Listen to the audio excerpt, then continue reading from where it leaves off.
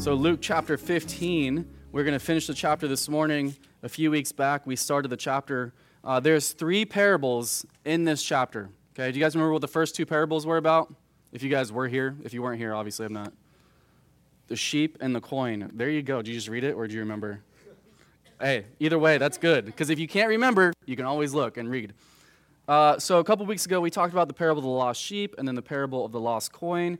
Jesus really getting at that there is this idea, not an idea, but the fact that we as people are considered lost people, right? Or the Bible also describes us as in another state, not just being lost, but also dead, right? There's those 2 things that happen because of sin.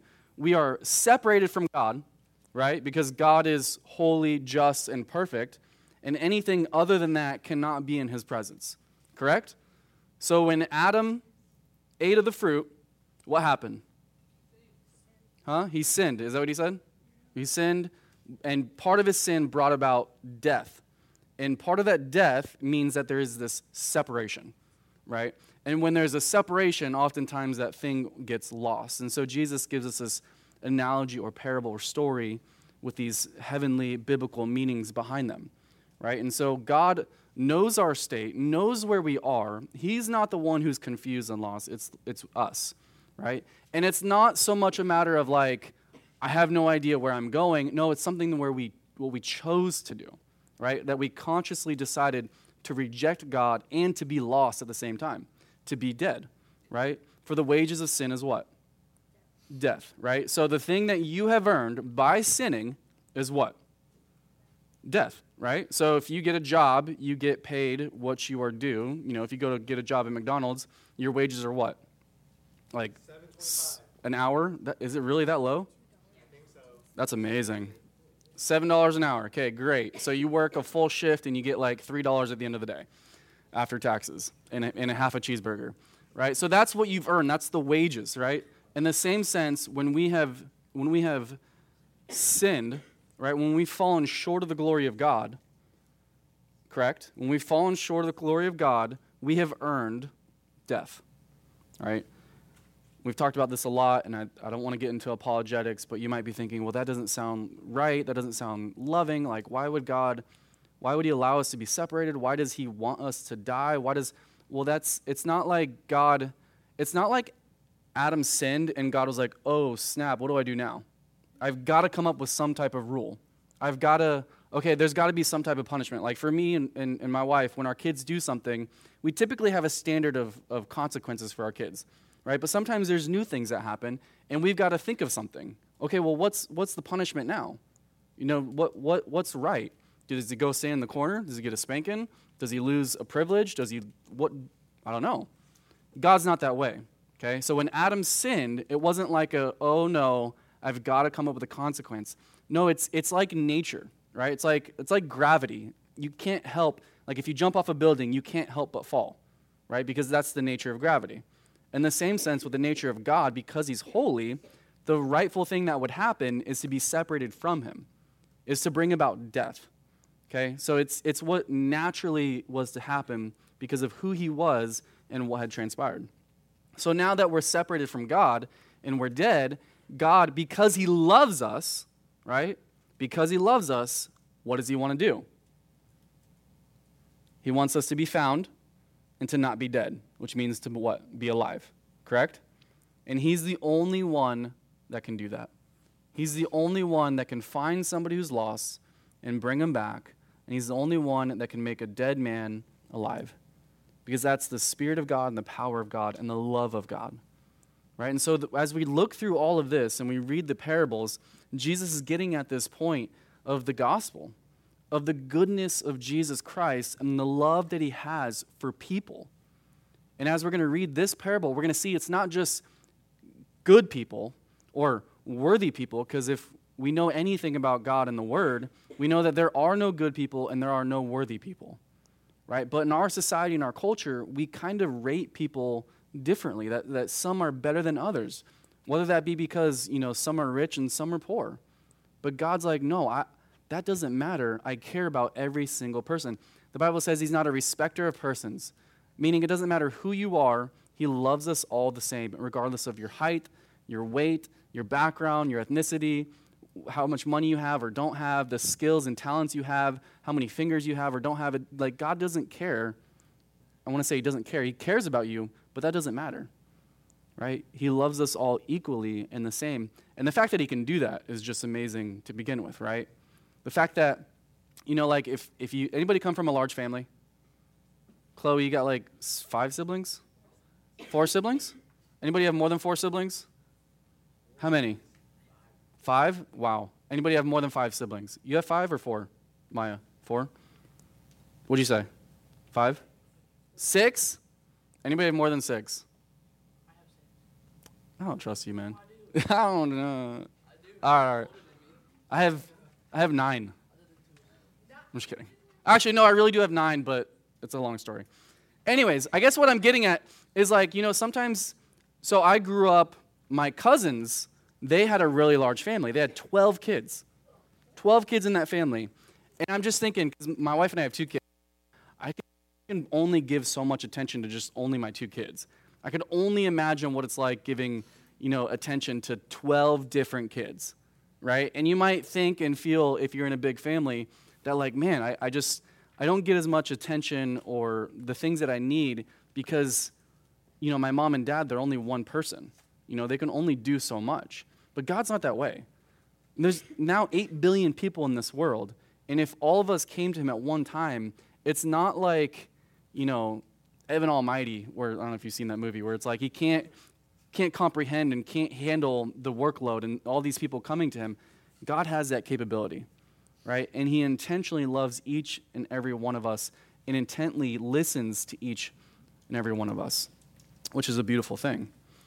So, chapter 15, let's start. In verse 11, we're getting into the last parable here, and really, well, we're not wrapping it up, but Jesus is continuing this thought as was invited in chapter 14 into the house of the rulers of the Pharisees. You guys remember that. They tried to set him up, trying to cause him to, sin or make him look like a fool. Obviously, Jesus knew what was happening, and because he's righteous and he's good, he's going to do what's right and good. And by doing so, he makes them, not inadvertently, but almost purposefully, makes them look stupid, right? Because they can't come up with an answer to his questions. Because they know, like any great politician, they don't want to give a exact answer. They just want to beat around the bush so that they don't, ruin. By giving one answer, they would ruin one side of the people. If they give another answer, then they would upset the other side of the people. And so they keep silent. In verse 6, it says they could not answer him regarding these things. And that's when Jesus goes into preacher mode. And he just goes on this long teaching. He talks about taking up our lowly place. He talks about the great supper, the marriage, what we have to do to follow Christ, and we have to give up all and leave all to follow him. And then he gets into these parables in chapter 15, again, about being lost and dead. And here in verse 11, Jesus continues this thought with this last parable. He says, a certain man had 2 sons, and the younger of them said to his father, Father, give me the portion of goods that falls to me. So he divided them his livelihood. And not many days after, the younger son gathered all together, journeyed to a far country, and there wasted his possessions with prodigal living. And when he had spent all, there arose a severe famine in that land, and he began to be in want. And then he went and he joined himself to a citizen of that country, and he sent him into the fields to feed swine, or pigs. And he would gladly have filled his stomach with the pods that the swine ate, and no one gave him anything. But when he came to himself, he said, how many of my father's hired servants have bread enough and to spare, and I perish with hunger? I will arise and go to my father, and I will say to him, Father, I have sinned against heaven and before you, and I am no longer worthy to be called your son. Make me like one of your hired servants. And he arose and he came to his father. But when he was still a great way off, his father saw him, and he had compassion. He ran, he fell on his neck and kissed him. And the son said to him, Father, I have sinned against heaven and in your sight, and am no longer worthy to be called your son. But the father said to his servants, Bring out the best robe and put it on him, and put a ring on his hand and sandals on his feet, and bring the fatted calf here and kill it, and let us eat and be merry. For this my son was dead and is alive again, and he was lost and is found. And they began to be merry. Now his older son was in the field, and as he came and drew near to the house, he heard music and dancing. So he called one of the servants and asked what these things meant. And he said to him, your brother has come, and because he has received him safe and sound, your father has killed the fatted calf. But he was angry and would not go in, speaking of the brother. Therefore his father came out and pleaded with him. So he answered and said to his father, lo, these many years I have been serving you. I never transgressed your commandment at any time, and yet you never gave me a young goat, that I might make merry with my friends. But as soon as this son of yours came, who has devoured your livelihood with harlots, you killed the fatted calf for him. And the father said to him, son, you are always with me, and all that I have is yours. It was right that we should make merry and be glad, for your brother was dead and is alive again, and was lost and is found. And so one of the things that we really need to get at in a moment is kind of the culture of this time, because as we read it, it may not have the same effect unless we understand the culture. And I'll get to that in a minute. But again, here you see over and over again that the father is mentioning about this younger son, because there's three characters, right? There's the father, there's the younger son, and there's the older son. And we see that the main part of the story is about the younger son who takes his money, his I don't know what you call it. Inheritance, thank you. And goes off and basically lives his life, right, the way that he wants to live it, right? However you want to describe it, the brother assumes or knows that, that he used it on harlots. The Bible describes it in this passage as prodigal living, or, riotous or reckless living, basically doing anything and whatever he wants to a point that it brings him so low that not only does he become broke, but everything that he once knew and had is gone. Everyone's abandoned him, right? And so we've got these three characters. But the father here at the end of it twice has said that he was dead, and we talked about this, but now is alive, right? And he once was lost, but now he is found. And so Jesus will be talking about things that once were lost and now are found, just like he talks about the lost sheep, right? There was 100 sheep, one is lost, the 99 are good, so he leaves the 99 to go find the one that's lost, right? The same with the woman with her dowry, with the coin. She loses her coin, and she looks everywhere to find it. And here we have the story of a lost son. There was a carpenter who was laying carpet. No, it wasn't a carpenter. It was a carpet layer. It was a carpet layer who had just finished installing carpet for a lady. Anybody ever installed carpet before? It's the worst. So he's installing carpet for a lady, and he stepped out to smoke only to realize he lost his cigarettes. In the middle of the room under the carpet was a bump, and so he says, no sense pulling up the entire floor for one pack of cigarettes, he said to himself. So he proceeded to get out his hammer, and he flattened the hump. And as he was cleaning up, the lady came in, and she said, here, handing him the pack of cigarettes, I found them in the hallway. Now, she said, if I could only find my parakeet. Yeah, that's funny. Come on, people, that was funny. The lump was the parakeet. That is funny.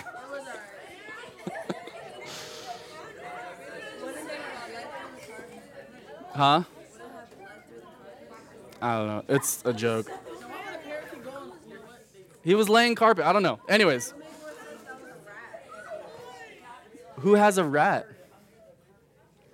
All right, so it says a certain man had two sons, right? A certain man had two sons. So this is where we get the premise, the beginning of our story, the three characters introduced at once. Again, this was a common, this is common that there would be a father and two sons, obviously. But what was uncommon as we continue to read this is that the younger requests his inheritance before his father dies. And this is where we need to understand it culturally, right? That this wasn't something that was common, and it was actually really frowned upon, right? And it was really, I don't know how to put it, like it was horrendous to treat a father that way, right? Basically, the son saying, Dad, instead of having you, I would rather have the things that you have, the things that you're going to give me, like your will, right? I'd rather have the possessions than have you, right? I think we understand now today that would be pretty bad. But even then, it was worse because fathers were really respected in this time. Whereas today, not so much, right? We see fathers as just like the guy that hangs around, a deadbeat, this, that. We have somewhat of a respect, but not in the sense that they had then. So as Jesus is telling this story, his hearers, his listeners, are probably like completely upset and angry at this young man, at this son, right? Because this was something that went completely against their culture. And so when they hear this, you got to understand that they're probably insanely upset and mad. And so according to the Jewish law, what we see is that the firstborn, right, the older one, is typically the one that would receive a double portion of the inheritance. So if there's 2 kids, he would receive 2/3 of the inheritance, while the younger one would receive 1/3, because 2/3 is double of 1/3. We see this in Deuteronomy. It's part of the Jewish law. And so here the father is depicted as a wealthy farmer. He has servants. He has land, right? His sons are enjoying, I guess, what you call this privilege that they have because of their father, the wealth that he has. But the youngest here is not satisfied, right? He's not satisfied just being a part of his father and a part of the family and the things that he already has, but he wants more at the expense of his father, right? At the expense of his father. So this father is to be highly esteemed, honored, but here he's not by the younger son. Again, it's like the younger son saying, again, I would rather have money or your money, and I wish you were dead. Right? I wish you were dead so I could have the inheritance. Right? The sooner that you can die, the sooner that I can have the inheritance. But here, he doesn't even have to die. He just takes what he wants. And so the father gives him what he asked for. He gives him the inheritance, right? And so I think Jesus is painting a picture of this purposefully, right? He wants us to really despise this younger son, right? To be like really completely against him, right? Like if you overheard your friend or your sibling say to your father, I wish you were dead so I could have all your money. What would you think about that person? Sounds like Lion King. Yeah, there you go. Right? So like I'm trying to get you upset at someone, a fake person, okay? This younger son. You don't like him because of the way he's treating his father, right? And what you will come to understand is that this father is awesome, right? He's always there. He's loving. He's kind.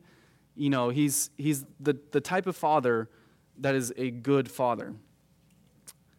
And so, unlike these 2 parables that we saw to begin with the lost sheep and the lost coin, where we're rooting for the shepherd to find the sheep, we're rooting for the woman to find her coin, her dowry. Here, we're really rooting against the younger son.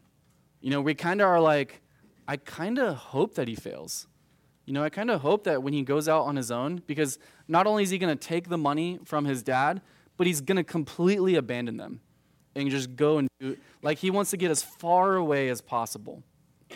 And what that sounds like to me is part of immaturity, right? A part of a lack of respect, a part of pride in himself.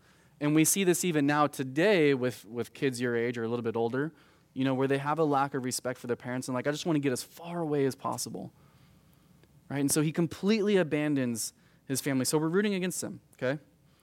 So in verse 13, it says, not many days after, the younger son gathered all together, so he got all his things, right? And he journeyed to a far country, and there he wasted his possessions with prodigal living. Now, prodigal living, we don't really use that terminology in our everyday language, but it means to be riotous. It means to be wasteful, right? It means like, okay, I've gotten this certain amount of money that I have. I've got these bills that need to be paid, but rather than paying my bills, I would rather go, spend it on food. Like, not food, what's something that's video games, there we go, right? Do you need video games? Yes. No. Right? Now, with him, it goes to a greater extent. He's not wasting it on video games. He's wasting it on prostitutes. I don't know if it's drugs, alcohol. It's just wasteful, riotous living. Right? We see people living like that now, today, and we wonder how people get into a certain state, and it's because they move in this type of direction, right? And so he squanders all his money, right? It says that he wasted his money. Again, it's a picture of a guy who just has, a wad of cash and just throws it up in the air, right? To me and you, I'd be like, no, I'm keeping it in my pocket secure. I'm going to use it wisely. I've got a wife. I've got kids. I've got bills. I need to be wise in how I invest this. For him, no, because what did he want to do? He wanted to fulfill the lusts of what? The flesh, right? The flesh. Like, I've got this money now I'm going to go waste it. You guys know that, like, a lot of professional athletes go broke within a certain amount of years, even though they make millions of dollars. Now, this isn't like, universal that every single professional athlete goes broke, but it's a good amount of them. Whereas, like, when they come into, like, a certain type of league, whether it's basketball, football, baseball, whatever it is, they have to take, like, mandatory classes in how to spend their money. Because all of a sudden, they go from having a little bit of money to millions. And they start spending it here and there and just wasting it on random things to the point where they look at their bank account and they've got nothing, right? And then they're more poor than we are, right? And so a wasteful type of living is how this young son is living. In verse 14, it says, when he had spent all, there arose a severe famine in that land, and he began to be in want. So bad timing, right? Not only does he waste all his money, like it's not even he uses it, invests it wisely, but first he wastes it. Not only does he waste it, but he then runs out of money. And not only does he then run out of money, but it's at a time where there's a famine in the land, right? Very bad time to run out of money. So now there's no food, and if there's no food, well, then the economy's shot, right? Which means that there's probably nowhere to find a job, there's nowhere to make money. Like, he's just completely lost and completely abandoned. Now, this is the picture that we're getting here. And now, whose fault is it? Is it the father's? Is it the older brother? It's the son's, the younger son, right? It's his fault completely. And we have to understand that too, that this is the direction that he chose. In the same sense, the biblical truth for us is that this is a picture of us, right? Before coming to Christ, we are this picture of the young son. That we wanted nothing to do with God, even though he was a great and good father and continues to be a great and good father. Right? It says that Christ died for us while we were yet still sinners. He considers us and calls us ungodly. Right? That when we were enemies of God, Christ died for us. Right? You gotta understand that when Jesus was good towards us, when he died on the cross for us, when he came to redeem us, when he came to find us, we were not in a good state. We were dead, we were ungodly, we were enemies of God, right? Just the same picture that we see of this young son here. And so much so to the extent that we were also not only lost, but we had nothing, right? We couldn't make ourselves better. We couldn't find the way out. We couldn't make ourselves alive. We couldn't earn anything. Even if we tried, we couldn't earn anything. And so here, this severe famine comes in the land. It says that he begins to be in want in verse 14. And so he went and he joined himself to a citizen of that country, and he sent him into the fields to feed pigs or swine. And he would gladly have filled his stomach with the pods that the swine ate, and no one gave him anything. So it probably took a few years for this to happen, but eventually it happened. And so again, not only is he broke, but now there's a famine. And not only does he waste it, and lose it all, and a famine comes. But now, and again, I'm trying to paint the picture here culturally, it becomes so bad that he has to go feed pigs. Now, to you and I, we'd be like, okay, that's pretty gross too. But remember, he's Jewish, right? This was, a pig was undefiled. It's something that you wouldn't touch. It was the worst of the worst situations, right? And it's so bad that he's like, there's something that is unclean to me, these pigs. It's so bad, he's like, I wish I could eat even their food, right? The picture that Jesus is painting here is something that's very bleak. And so here, the food is almost non-existent. He wishes he could eat of the pig's food. And again, for a Jewish man, there could be nothing lower than this. Jesus paints the picture of this man at being the lowest of lows. It could not get any worse. And in a sense, it's kind of good, right? Why is that good? Yeah, exactly, because the only way you can go now is up, right? It can't get any worse. It has just gotten to the worst that it could be. And so here's a son who's had this privileged life because of the father, takes advantage of it, and loses everything, is now desperate and in need and alone. Right? He's never had this feeling of being in need before. Right? But now he's literally starving to death. So much so that he would eat the food of the pigs. And so here, if you were a listener in this time, if they were in the house listening to Jesus share this parable, as a Jew, you'd be like, okay, great. Let's end the story here. This is a perfect ending because he gets what he deserves, right? The younger son, I mean, that's what he chose, right? He wanted to abandon his father. He wanted his inheritance before his father died. He completely disrespected and dishonored his father and did exactly what he wanted to do. This is what he deserves. Let's end the story here. But I'm so thankful that's not where Jesus ends it, because he could have. He could have said, this is the moral of the story. Honor your parents, right? Respect them. Love them. You could say, well, this is why you shouldn't be greedy, right? This is why you should be wise with your money, right? This is why you don't go out and be reckless. Those are all good and moral points, right? But that's not what Jesus wants us to learn in this story, right? He wants us to know the goodness and the love of the Father. And as we understand and know the goodness of the love of the Father, as we abide in it, those good moral points, they come naturally, right? They will come naturally. And so verse 17, it says, Jesus goes on, he says, but when he came to himself, I love that, right? Because I see this with kids your age, a little bit older. They leave their parents' house. They grow up in the church. They go do what they want to do, and they live such a sinful and reckless life, and it's sad. A high majority of kids who grow up in the church will go and abandon their faith. They'll abandon the church, abandon what they've been taught and grown up in, and they live their life how they want to live it. It's almost like they have this itch, and I think we all have it sometimes because of the lust of our flesh. We have this itch to just do what we want to do. I want to go test things out. I want to go try it. And what ends up happening 100% of the time is that when they go to live the life that they want to live, they are completely miserable. They're broken down. It's disgusting. And hopefully, and there's been a majority of times where those people, they will get to a point where they are so broken because of their sin, because of the consequences of it, right? We have to understand that there's consequences of sin, not just separation and death from God, right? But there's consequences here on earth for sin, correct? You guys know that. There's consequences, whether it's from nature, whether it's from your parents, or whether it's from the laws that we have in this land. There's consequences for your sin, and you will have to pay for them. And so kids will have to pay for them. And they'll get so low, and it's so good for them to get so low, to be so broken, just like David, right? When David was so broken over his sin that all he could do was cry out to the Lord. And what's so amazing about our God is he doesn't turn his back on us. He doesn't roll his eyes. He doesn't say, oh, I knew you would do this. Right? He doesn't say, well, no, you're not worthy of it now. You just went and lived it up, and you didn't want me when everything was going good. Now you want me when it's bad. That's not how God is.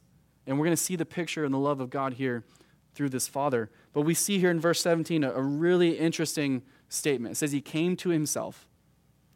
You ever been so low that finally, things just clear up? That you're like, oh, now I see the extent of my sin. Now I get it. Everything's just completely in shambles and broken. Now I get it. And it's almost he came to himself in the sense, I can only turn to God now. He's the only one that can help me. He realizes the reality of his situation, that he's disgraced his father, that he's treated him horribly, right? That his actions have put him in this circumstance. And he sees himself as not entitled to anything anymore. He's so broken, there's no more pride.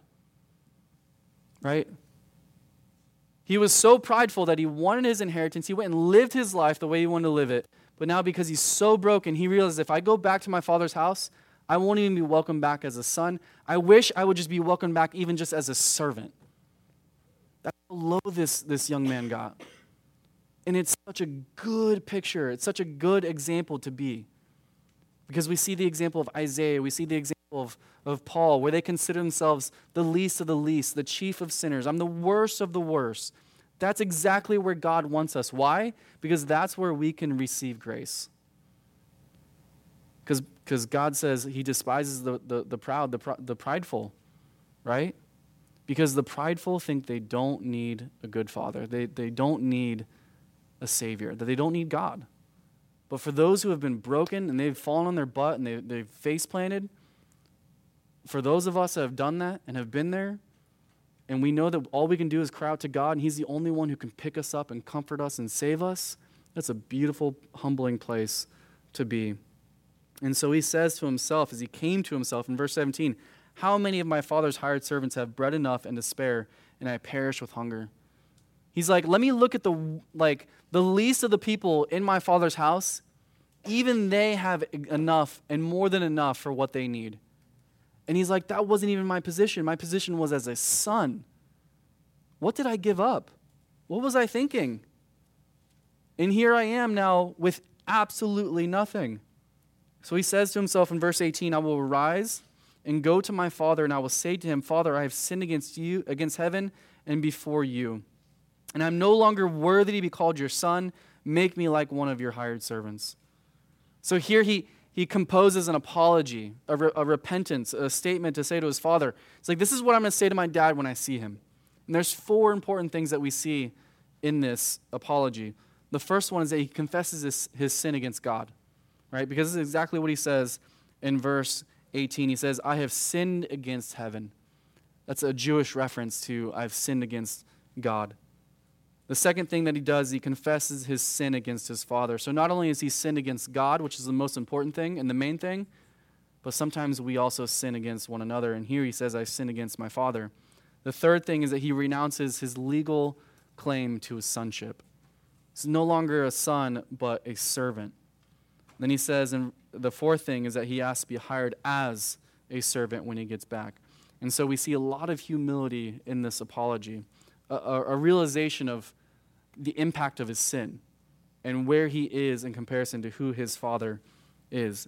Now, the beautiful thing is, in 1 John chapter 1, verse 9, I quote this all the time, right? Do you guys know what it is? Because it's important we understand this verse. If we confess our sins,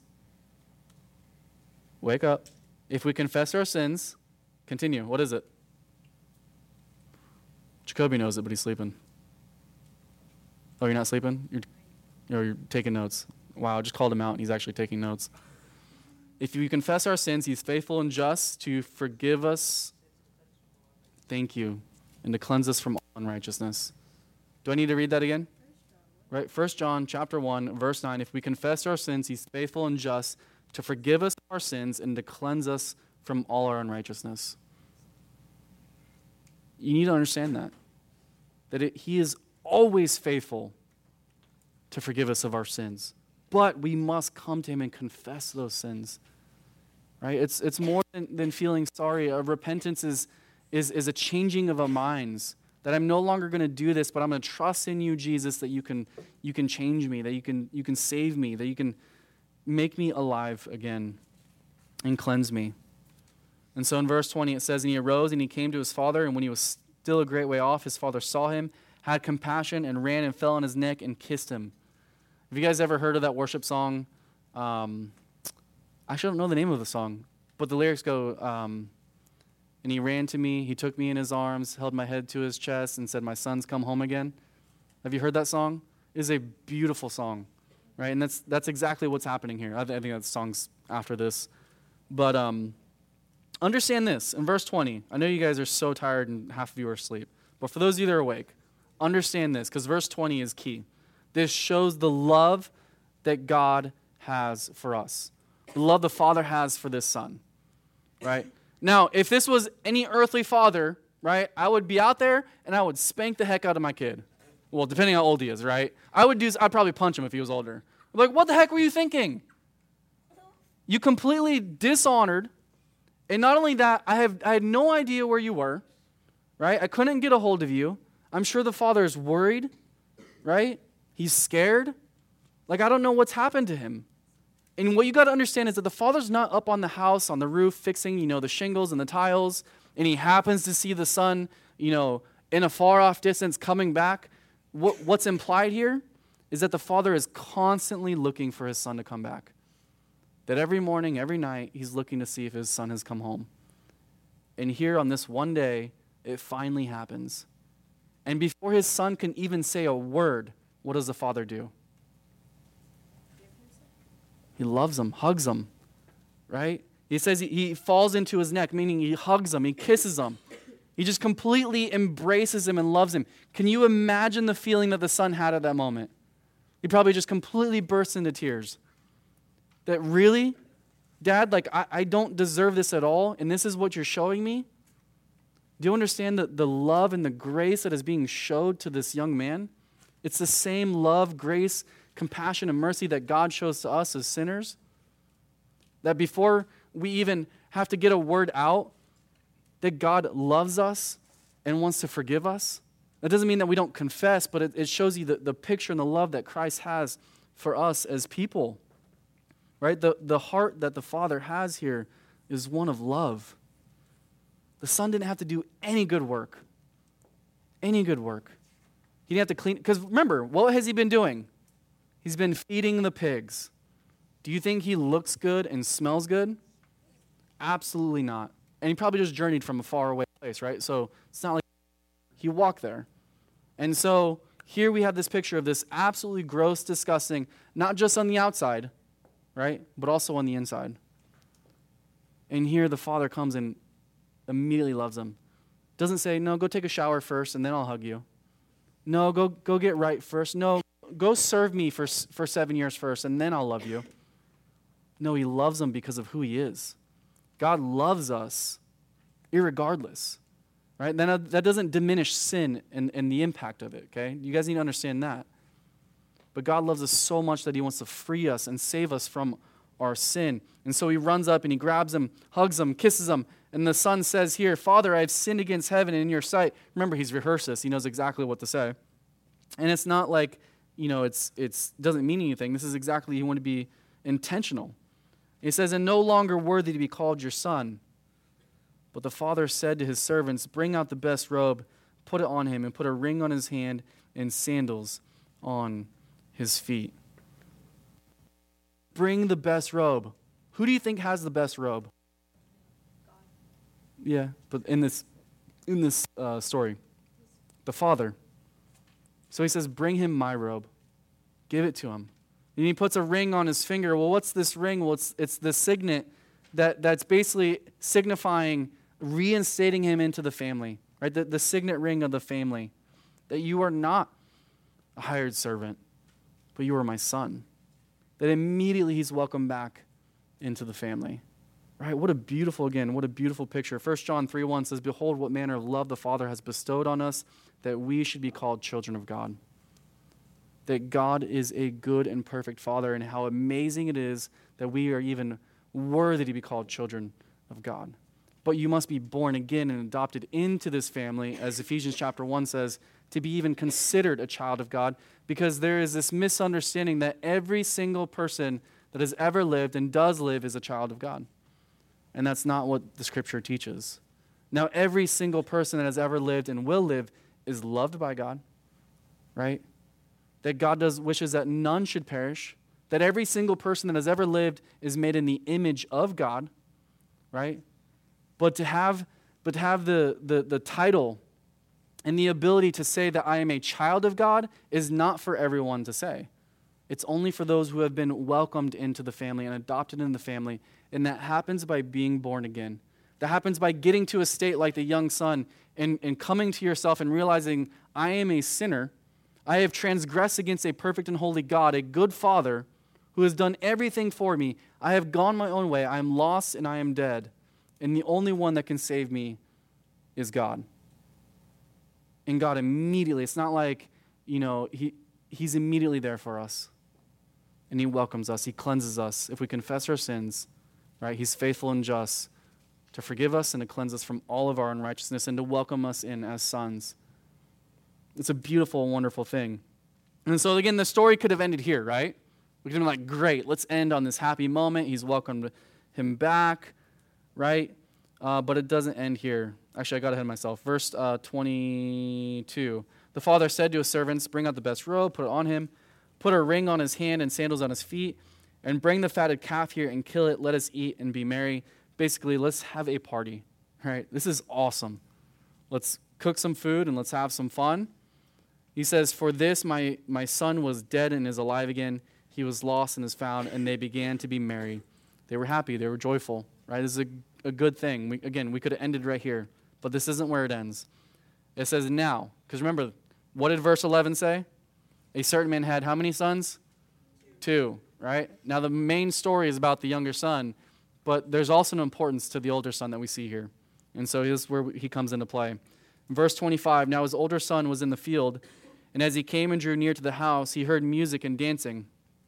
You know, he's doing what he's doing, hears it, what's going on, called one of the servants, asked what this meant, and he said to him, your brother has come, and because he has received him safe and sound, your father has killed the fatted calf. But the brother was angry and would not go in. Why is he angry?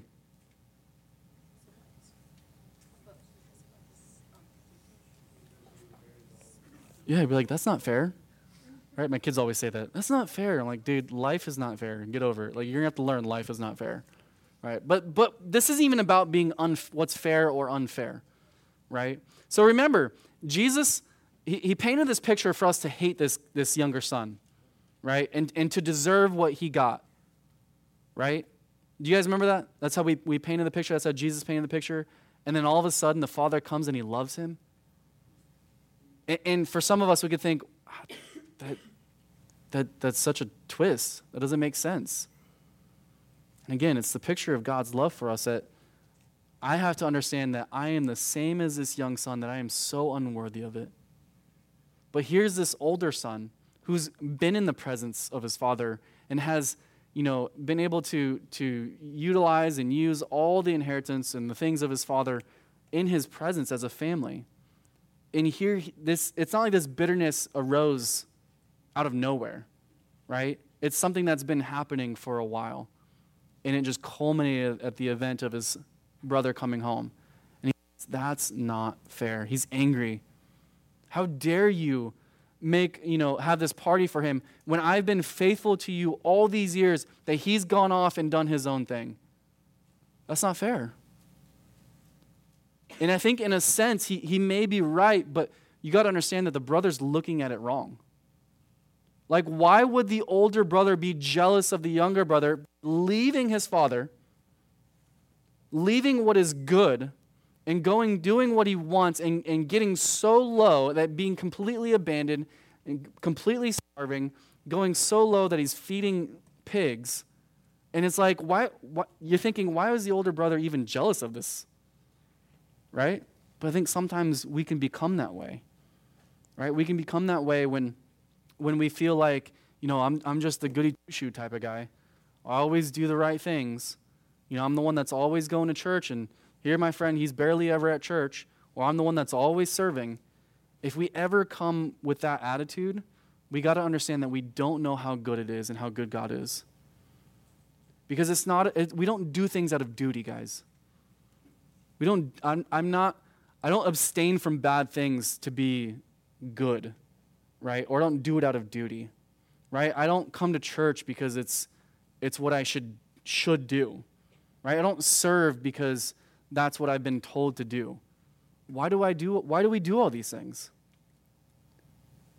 Because we've experienced the love and the grace of God. In abiding in his presence, there's nothing better. There's nothing better. So why would I be jealous of someone who hasn't been in that position?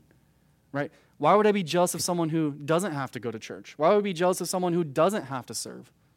Why would I be jealous of someone who gets to go live the life that they want to live, and it's a reckless and prodigal living life? You may think in your flesh that, man, I wish I could do that.